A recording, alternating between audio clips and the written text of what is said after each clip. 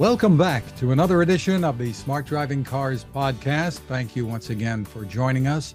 I'm Fred Fishkin, along with the Faculty Chair of Autonomous Vehicle Engineering at Princeton University, Alan Kornhauser. Hi, Alan. Hey, good morning, Fred. Good morning, and you're back in New Jersey. Back in Jersey. Phew. And with us once again, we're happy to welcome back Forbes senior staff writer, Cyrus Arvar. Hi, Cyrus. Hi, good morning. Yeah, hi. And so nice to have you back with us. I guess we have a few things that trying to figure out what's going on, right? Thank you for having me.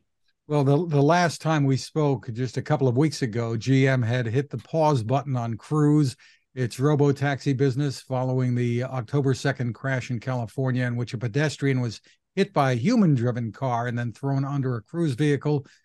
It initially stopped, but then pulled to the side of the road, dragging the pedestrian underneath. There were questions about how forthcoming the company was with reporters and investigators. And this week came the resignation of CEO Kyle Vogt. Cyrus, that came Sunday night. It's been a lot of news over the last 48 hours, and here we are. It's Tuesday of Thanksgiving week. Yeah, here we are. My head's spinning. I know. So yes, as you say, Sunday evening, Kyle Vogt, one of the two company co-founders, resigned from the company on Monday morning. Just yesterday morning, Dan Kan, the other co-founder, also resigned. So now the two company co-founders are gone from Cruise.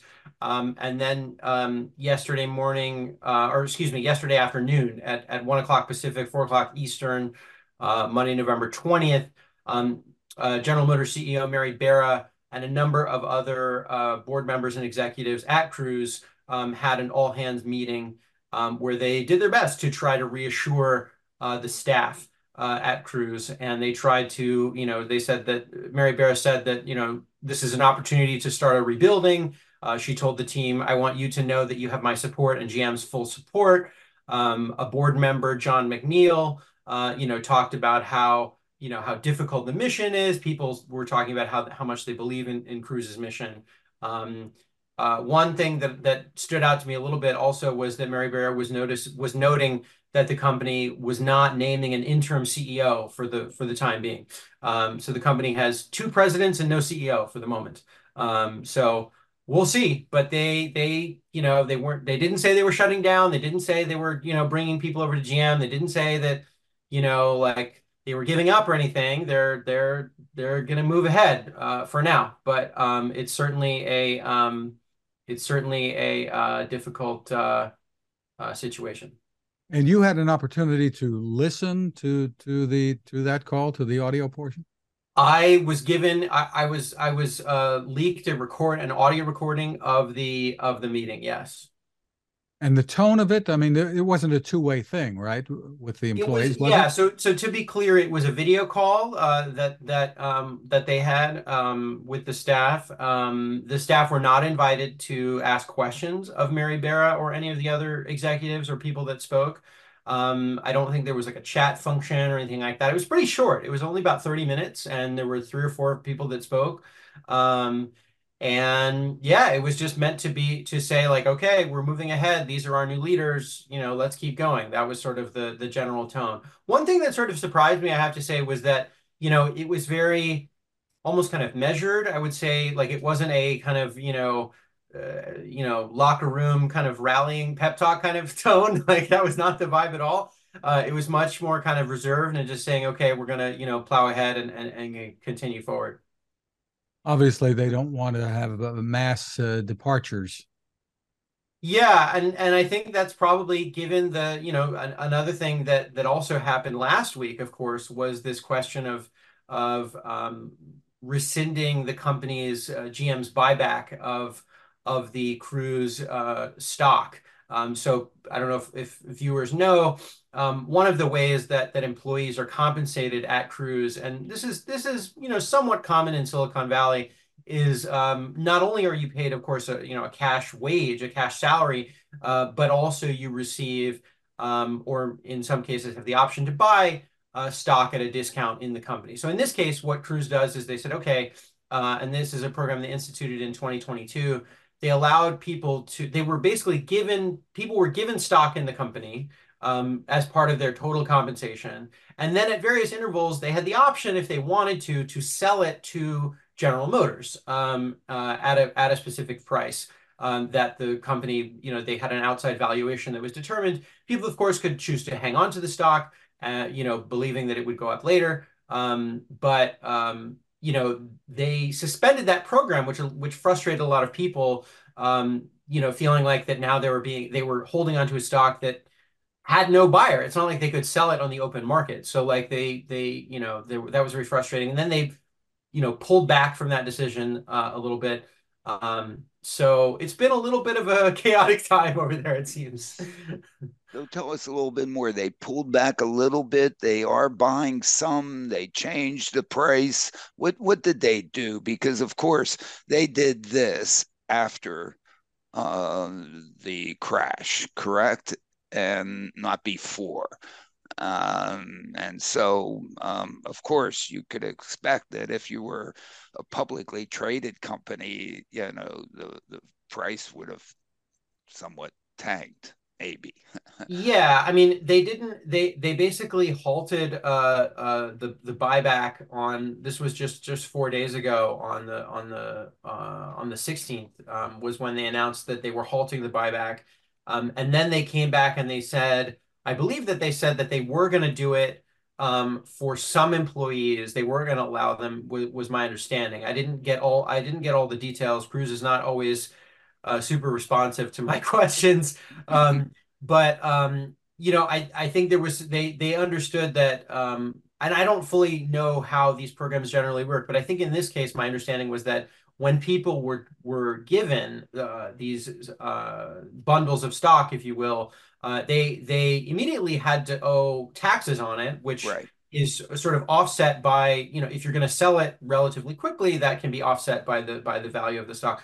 So there was some concern that people were basically being given stock and then were being asked to pay taxes on it. And then now they had no market for it, which made it momentarily kind of worthless in a way. So I think that caused a bit of an uproar among some of the staff. More So than worthless if you're paying taxes. yeah, exactly. I So yeah, guess I mean, I think Cruise is really, at a place where they're trying to they're really trying to figure out kind of how to get back on track. They named a new president, Mohammed El Shanawi, yeah. who's the president and chief technology officer, who formerly was I think the head of engineering, vice president Yeah. of engineering. We know him, right? Right. Yeah. He has been on the podcast. We've had him on a podcast. He's a very capable and competent Yeah. individual, and Yeah. and so that's good to hear. But just a little bit more on this.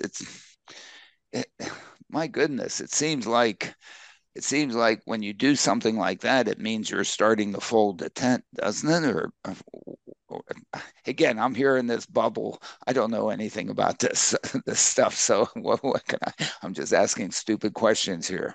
Yeah, I mean, yeah, it certainly, there was definitely, I think, I had heard from people inside the company, alumni of the company, who wondered if this was sort of, if they were going to announce the end of Cruise sort of as we know it, if this was going to be sort of an Argo situation, right? And people may be Yeah, familiar yeah, with Argo, right, formerly the arm of Ford that shut down in 2022. And people wondered if this was going to be sort of that moment where they were going to maybe keep some portion of the Cruise staff, maybe integrate them somehow into GM and cut everybody else loose. That did not happen yesterday. So maybe that will happen in the future. We don't know. Right. If Bera is correct that GM is continuing to support the company, is presumably willing to spend billions of dollars on the company, then we will see. But the company is certainly in a very different place from where it was a year ago. Are they operating vehicles outside of the U.S.?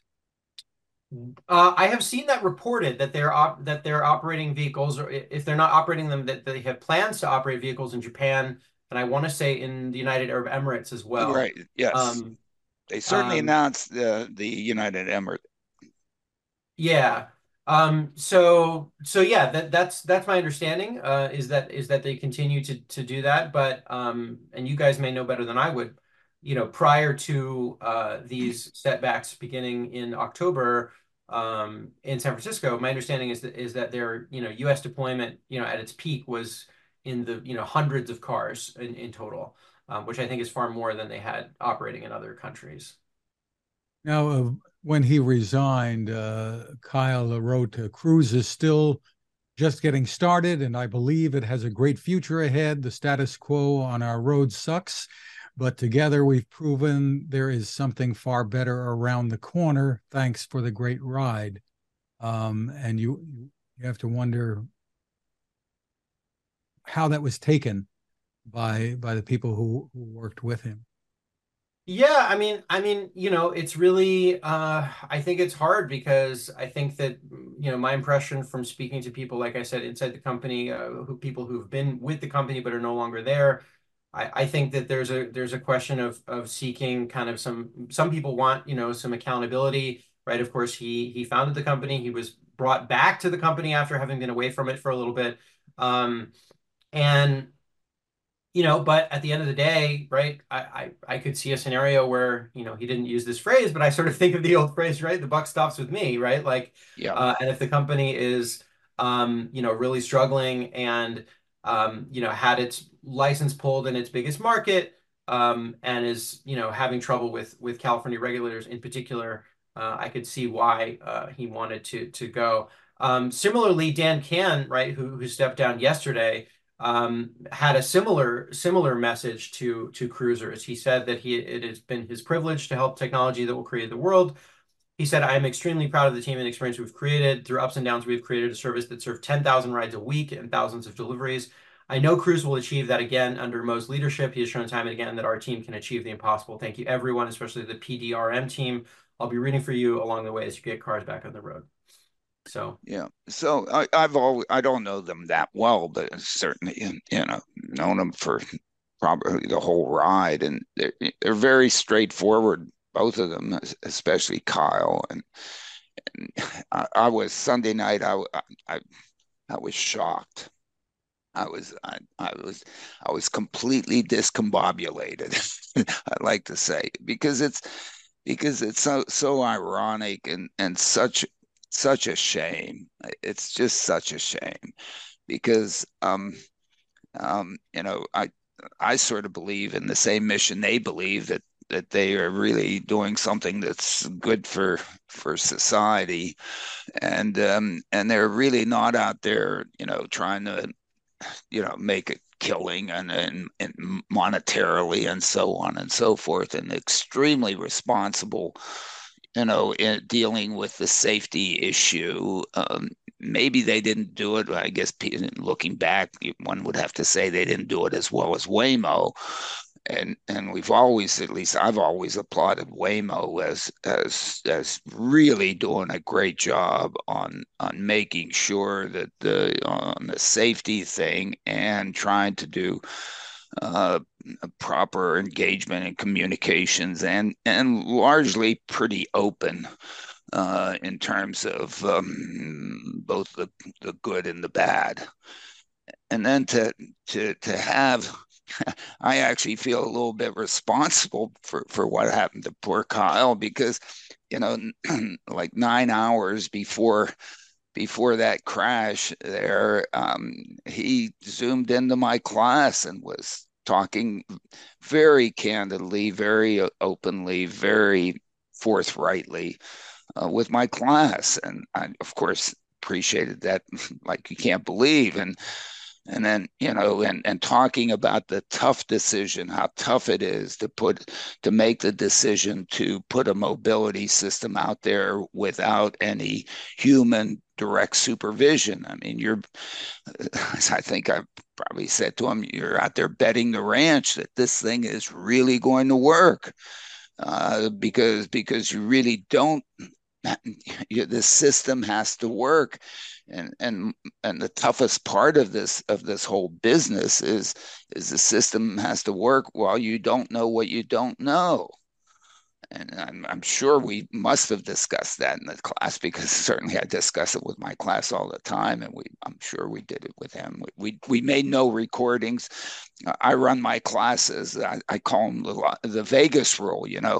What's done and said in my class stays in my class. It's for the benefit of the people that are in my class. It's not to put out on this podcast or whatever, and so on. This is otherwise, what are we going to get? We're going to get press releases. No, thank you. Okay, we can read those. I don't see how that makes you in any way responsible. Well, I don't know. I just I feel it's ironic because in the discussing, the toughest thing about this is we don't know what we don't know, and I can't imagine anybody ever suggesting that, oh my goodness, the thing that's going to bring us down is some hit and run driver, catapulting an individual in front of us, that we, do absolutely everything, I suspect, probably as perfectly as we could do it to avoid causing any more damage.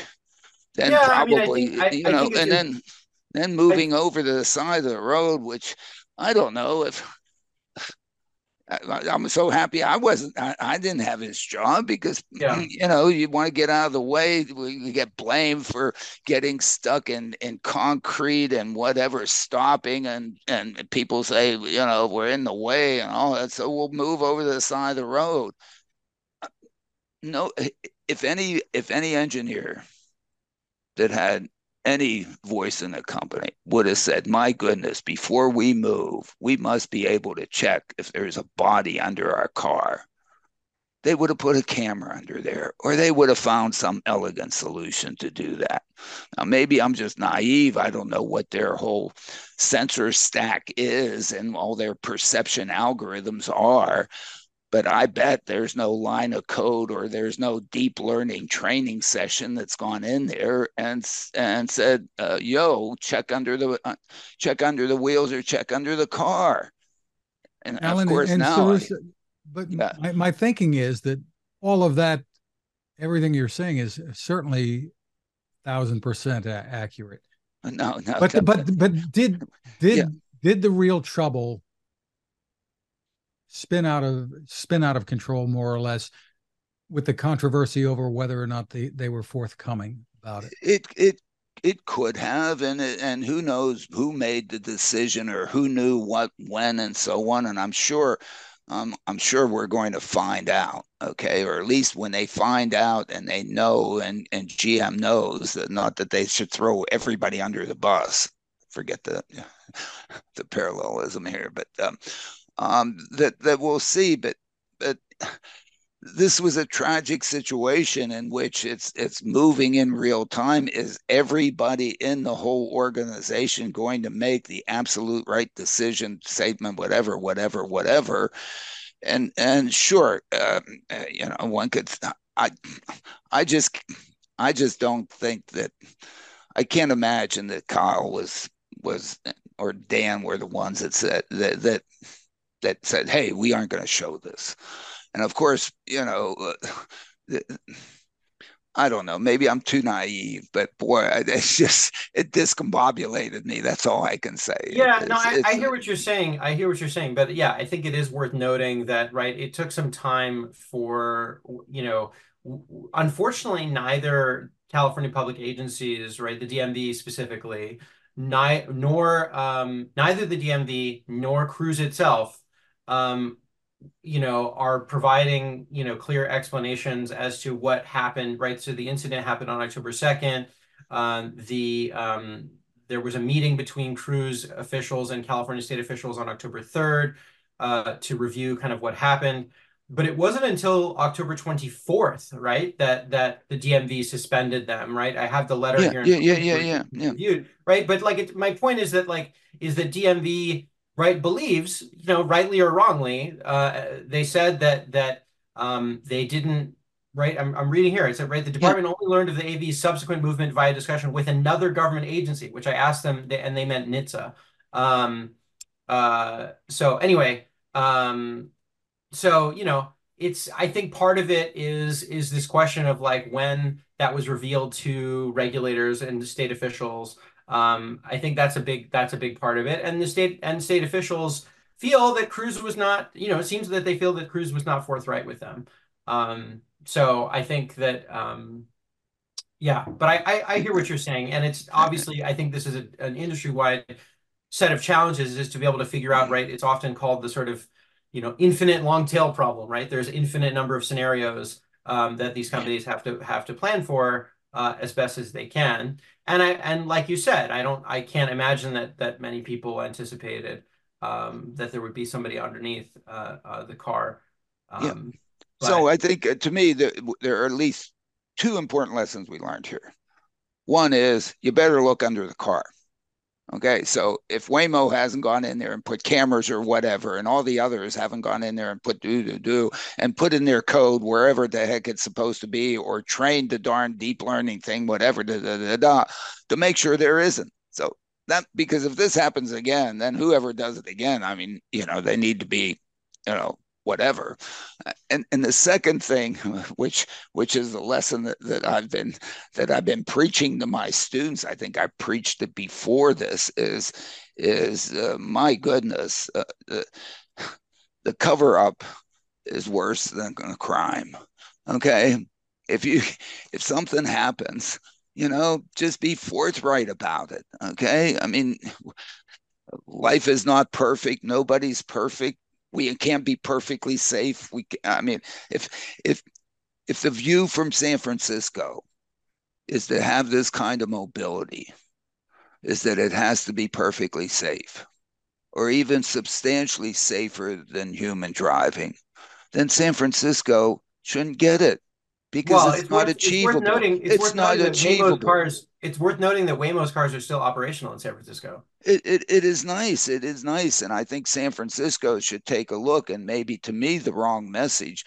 I was going to ask you, what was Mary's message as to what they're trying to achieve? If the message of Cruz is really to solve the safety problem, then they should quit right now. Okay? Because they're not going to do it. Because to solve the safety problem, Mary can do it with her Cadillacs. Don't let them speed. Okay, make sure the person's paying attention. Don't let it crash. Don't let people that are inebriated get in there and drive your Cadillacs. She could do it. She doesn't need Cruz to do that. Okay. Now, of course, nobody's going to buy her Cadillacs if she does that. All right. So the safety problem with humans is that that they misbehave. That's the problem. It's rare that I've had deer catapult in front of me and I've hit them. I think 7 of them actually, believe it or not, and I had no chance. Okay, but all the other crashes are, somebody's on their cell phone, somebody's who knows what, picking their nose, not behaving, and darn it, that's the real safety problem that GM could solve. Say, hey, we're not going to let people misbehave in our cars. But then they won't exist. So I guess they can't do that. But the other thing is that what Cruz can offer is darn good mobility to San Franciscans at an enormously affordable price to change the lives of people and improve people's lives. This is a mobility system. This is something to help people get from A to B. It's nice that you can ride your bike. I could ride a bike and so on. Some people can't. Some people need, some people don't want to. Some people can't afford it. Why isn't that the mission out there? Why isn't that the view in San Francisco? San Francisco, people getting around, the people that live here, able to get around and take advantage of all the things in San Francisco. That's what we should be providing mobility for. And unfortunately, if Mooney could do it, they would have done it. If Bart could do it, they would have done it. But what they can do is, because of the technology they have, they are extraordinarily limited. And so people end up not getting anywhere. That's not been the message here. And I think the other unfortunate thing that Waymo also and Cruise, they never, I don't, to what extent did they go to the community, the people who really need a ride? Because it's trivial for them. Little algorithm, boom, the car goes there, takes you at a cost that really, when you get down to this thing, if they built the Origin vehicle, they got any kind of productivity out of these things, it's less than a latte. And yeah, but Waymo's out there trying to get access to San Francisco airport so that they can do tours. Come on. Darussa, Anyway, maybe we know you have to run, but before you do, tell us what your thoughts are about the moving forward here. We got to move forward. What the future may look like with I mean, I think it's worth noting, like I mentioned, right? Waymo does continue to operate. So I think that for Cruise, they're certainly at a moment of crisis, and they're it's going to be very difficult, I think, for them to come back from this. I don't know precisely. They haven't said precisely what measures they have taken, what sorts of things that they are doing differently. And like I said, similarly, the California DMV has not said what Cruise needs to do to be operational again. So, I think it's probably very difficult to be in Mary Barra's shoes right now, given that GM has spent, like I said, several $billion on Cruise over the last several years.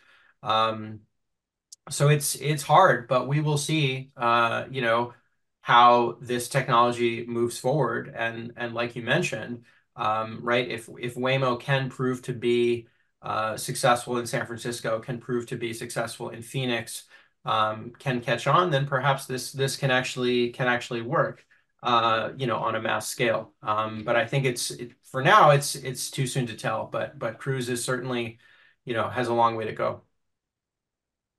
Bruce, thank you for spending time with us. Thank you for inviting me. I appreciate it. Happy Thanksgiving, everybody. Happy Thanksgiving to you. Let's hope that we'll have you back, and we need whatever we. It's still worth doing. Alan, the Dispatcher publisher Michael Senna, in his updated newsletter, writes, "It's not the end for Cruise, but it should be the end for GM's Skunk Works project with Cruise and the start of a more serious approach toward driverless vehicles by the automobile industry and investors." Michael writes, "My recommendation to GM and Honda: do not do a Ford and VW and close down Cruise as they close down Argo AI." He addresses GM CEO Mary Barra, saying she and her GM colleagues should have been thinking about how Cruise's systems and service operation innovations could make GM something much more than what it is today. He says Cruise needs to be inside a company that knows what to do with it. If it's not GM, then please hand it over to a company that will know what to do with it. The first item on the agenda for that company, he says, should be to get Kyle Vogt back in the CEO saddle. Yeah, it's nice that Michael wrote that. Both Waymo and Cruise,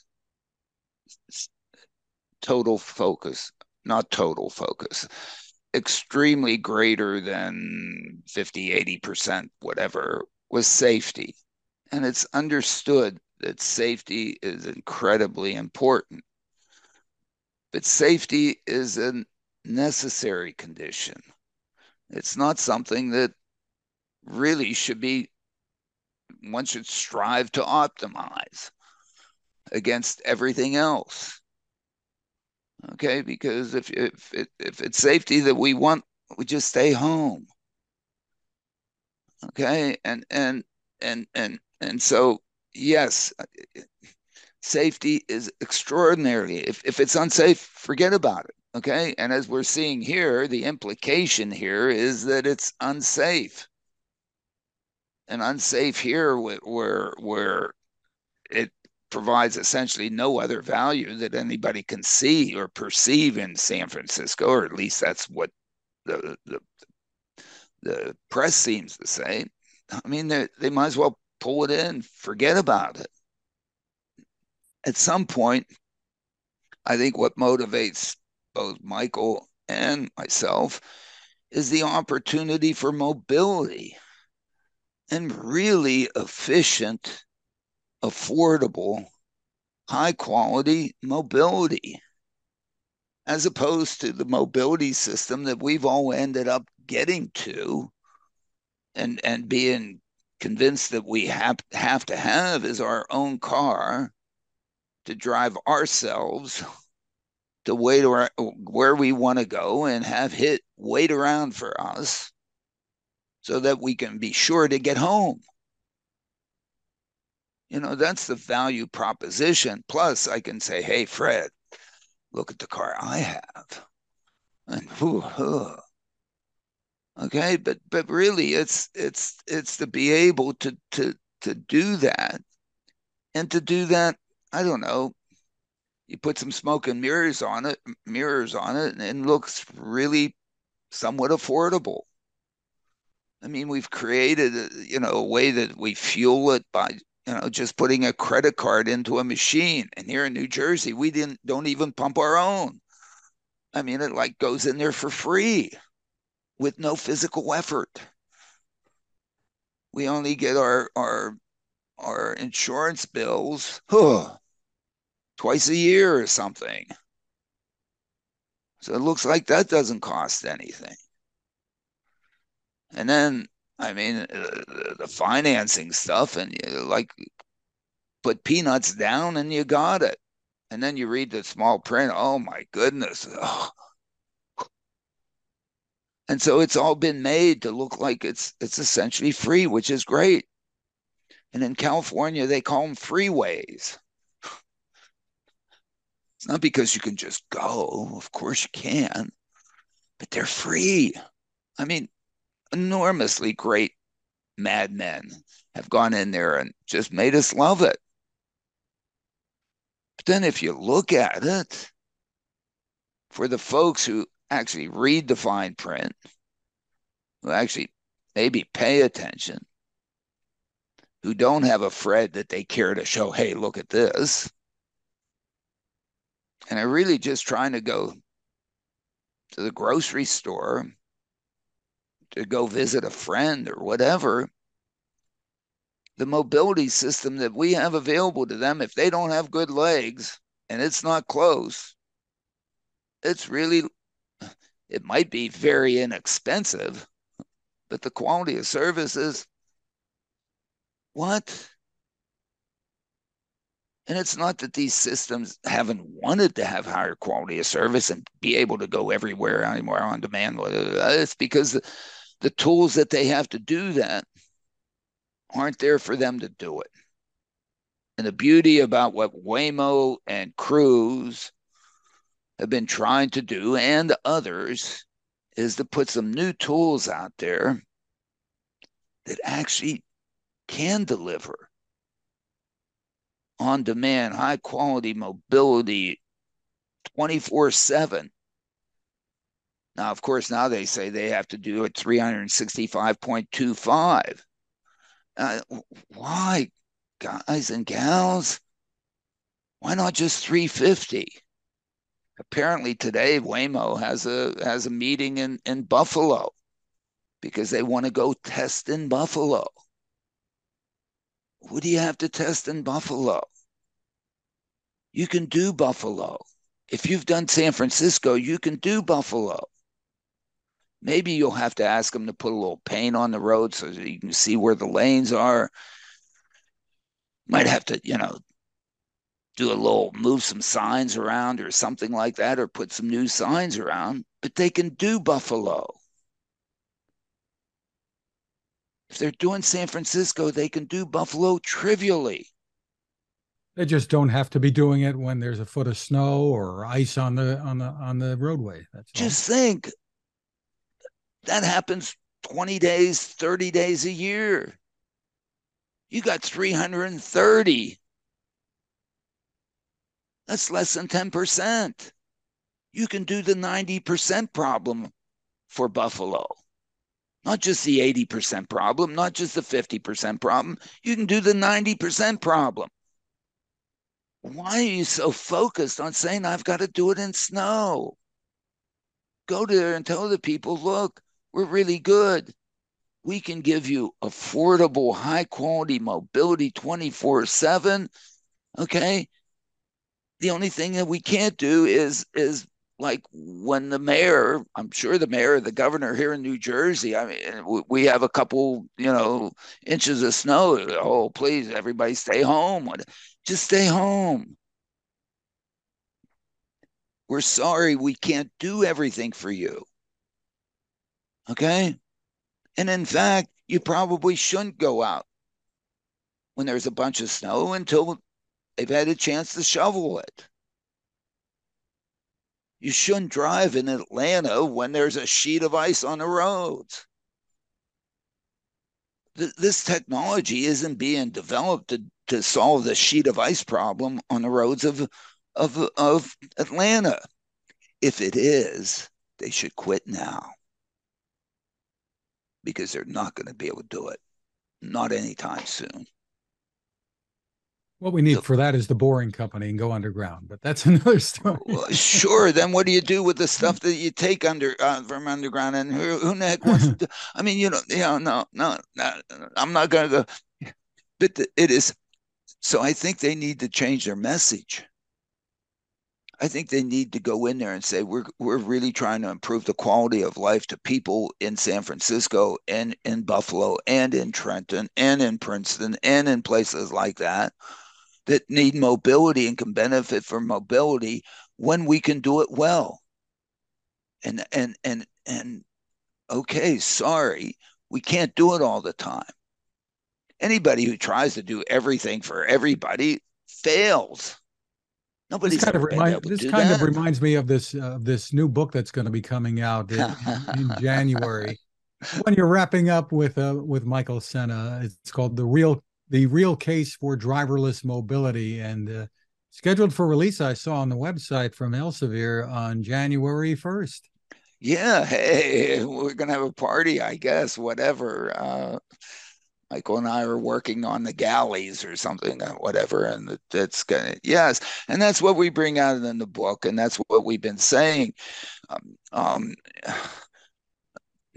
That's what we've been saying, and these systems give people rides. That's what they can be good at in reasonable weather. Okay. And so let's do it. And it probably you could even do it in Duluth. Is there? I don't know. But certainly you can do it in Buffalo. And I can't wait to hear from Steve Still as to, what Waymo is saying in Buffalo today as to what we're coming in here, we're going to have our LiDARs work in snow, and we're going to solve your snow problem. I hope not. I hope not. Because guess what you don't know in snow? I can't imagine. Look at all the things we don't know when there's no snow. The tripped up crews. I don't know. Cut it out. Maybe the investment. We'll have more from Steve and the situation in Buffalo in an upcoming podcast, we hope. Yeah, we're going to get Steve to chat with us. Yeah, Steve wants them there for the same reason we want them in Trenton, to provide mobility for people. I think we said on this podcast when Cruise went to San Francisco and first said they were operating at night, we applauded them when others were saying, well, you're not good enough to operate when there's a lot of traffic around and pedestrians. Well, maybe they weren't. But geez, they were good enough to operate to be able to take the drunks home. And probably the bars and restaurants should have been applauding them and whatever, because they got more revenue. That's not necessarily the kind of thing one wants to do, but of course, then you avoid the associated problems of having people who've had too much to drink or have had too much fun when they're out driving home and who knows what. And we forgot to ask, has San Francisco ever arrested the person who hit this woman and ran? Did that person have to resign his or her job? I don't know. It's ironic. It's just unfortunate. And I feel so bad for Kyle and Dan, and it's a shame because I think that they're two good guys really trying to do this right. At least Cruise was building a vehicle that was meant to just give people rides. Or Cruise GM was building it for Cruise that was focused on rides. The message that ended up being reflected by the media was not, hey, this is really improving the quality of lives of people. People to be able to get to a job, allowing people who live in low-income housing or affordable housing to transform that affordable housing to affordable living because they had affordable, high-quality mobility. Didn't hear those kinds of messages, but whatever. For those who haven't seen the last couple of podcast special editions, Alan, you traveled to Texas and Starbase and Boca Chica and, and with a group of students for the second launch of Starship. Yep. I had the great fortune of taking, Elizabeth and I had the great fortune of taking 9 of my students down to South Padre Island, which is across the inlet from Boca Chica, and it was a mad scramble to do it because, of course, we didn't know a date, so that we couldn't really make plane reservations or hotel reservations because otherwise, we're left holding the bag.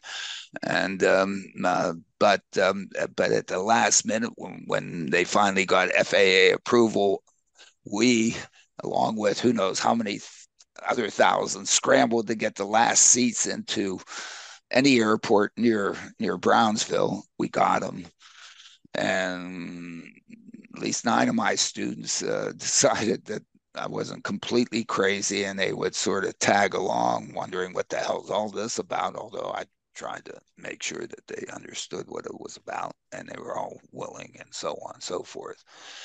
And it was so great. I mean, it just worked out so perfectly because the launch was delayed by a day. We had gone down Thursday night, made sure they at least went to most of their classes on Thursday before we had to go to Newark Airport, and went down they delayed the launch from Friday to Saturday, but we had decided, since it's weekend, we might as well stay on the beach for a Saturday. So we planned our return to be Saturday night. But then they delayed the launch for a day, which allowed us to say, my goodness, if Highway 4, the road to Boca Chica, is open, we're going to go over there and just go see the manufacturing facility, Massey's, the test facility, and the launch tower. And so I got them out of bed, probably the earliest they've been up all semester, at about I don't know, we got about 5:30, and I think by 6:30 we were on the road, because you got to go up and around instead of just, we're 5 miles away here, but there's an inlet that you have to go up and around. And the road is open, and we go down, and we show up at the launch site. Like, it's from here, it's less than a football field length away. They're just beginning to load the Starship on top of Booster 9. And we just sat there like, wow, just watching the assembly process. from, and it was just, and their eyes went boom. So Elizabeth and I think we've changed the lives of at least 9 Princeton students on this thing. I don't know what they'll end up doing. And then the launch the next day. And then the launch the next day, we got up a little bit even earlier because we were staying in a hotel that was a little, probably a mile and a half, mile and a quarter from the viewing site, and walked down the beach. We'd gone to Walmart and bought beach chairs, $8.88 a piece, $8.88 a piece. So we could stake out our position on the dune. So we had to get there before sunrise, and heck, we weren't the first ones there, but we did have a great viewing spot, and it was it's just marvelous. First time they lit all 33 engines, and the thing was basically right on time. I mean, how do you do that? And sure, they, in the flip maneuver, a couple engines crapped out, and who knows what happened. And with Starship probably wouldn't have been able to re-enter because they lost a lot of thermal tiles on the ascent, and they've things they have to fix, they have to do better. But the amount that they learned was, man, they got some real quality Princeton education by both SpaceX and the kids. I mean, they learned a lot between the 2 launches, obviously, and now they'll learn even more. Yeah, no, I mean, you just have to take your hat off to them. I mean, you have to be so good to be able to do that. Whatever, everything has to work well. I mean, but if you look at it, there are a lot of things that we don't know in San Francisco or in Trenton or in Buffalo that we end up having to learn. And probably the safe driving problem is harder than put a Starship in orbit, because that's be able to efficiently and effectively and inexpensively and affordably and have people ride around. You have to deal with people, and people are just too different, too variable to look at things from different perspectives. And look at what crews ran into before this. I mean, being attacked by people with hammers, and people thinking they're cute by putting a cone in front of them. I mean, there's nobody was putting a cone in front of Starship 2 on Saturday morning. Okay. So, whatever. Exciting times. Though, but it is exciting times for both things. Right. We want to thank Cyrus Farivar from Forbes for spending time with us today. You can find us at smartdrivingcar.com, wherever you turn to for podcasts, Spotify, TuneIn, Amazon, Apple, Google. We're there. You can get smart speakers to play us too. My Tech Reports are at Techstination.com. I'm Fred Fishkin along with Alan Kornhauser. Thank you for listening or watching. Have a wonderful Thanksgiving, and please continue to stay safe. Yep.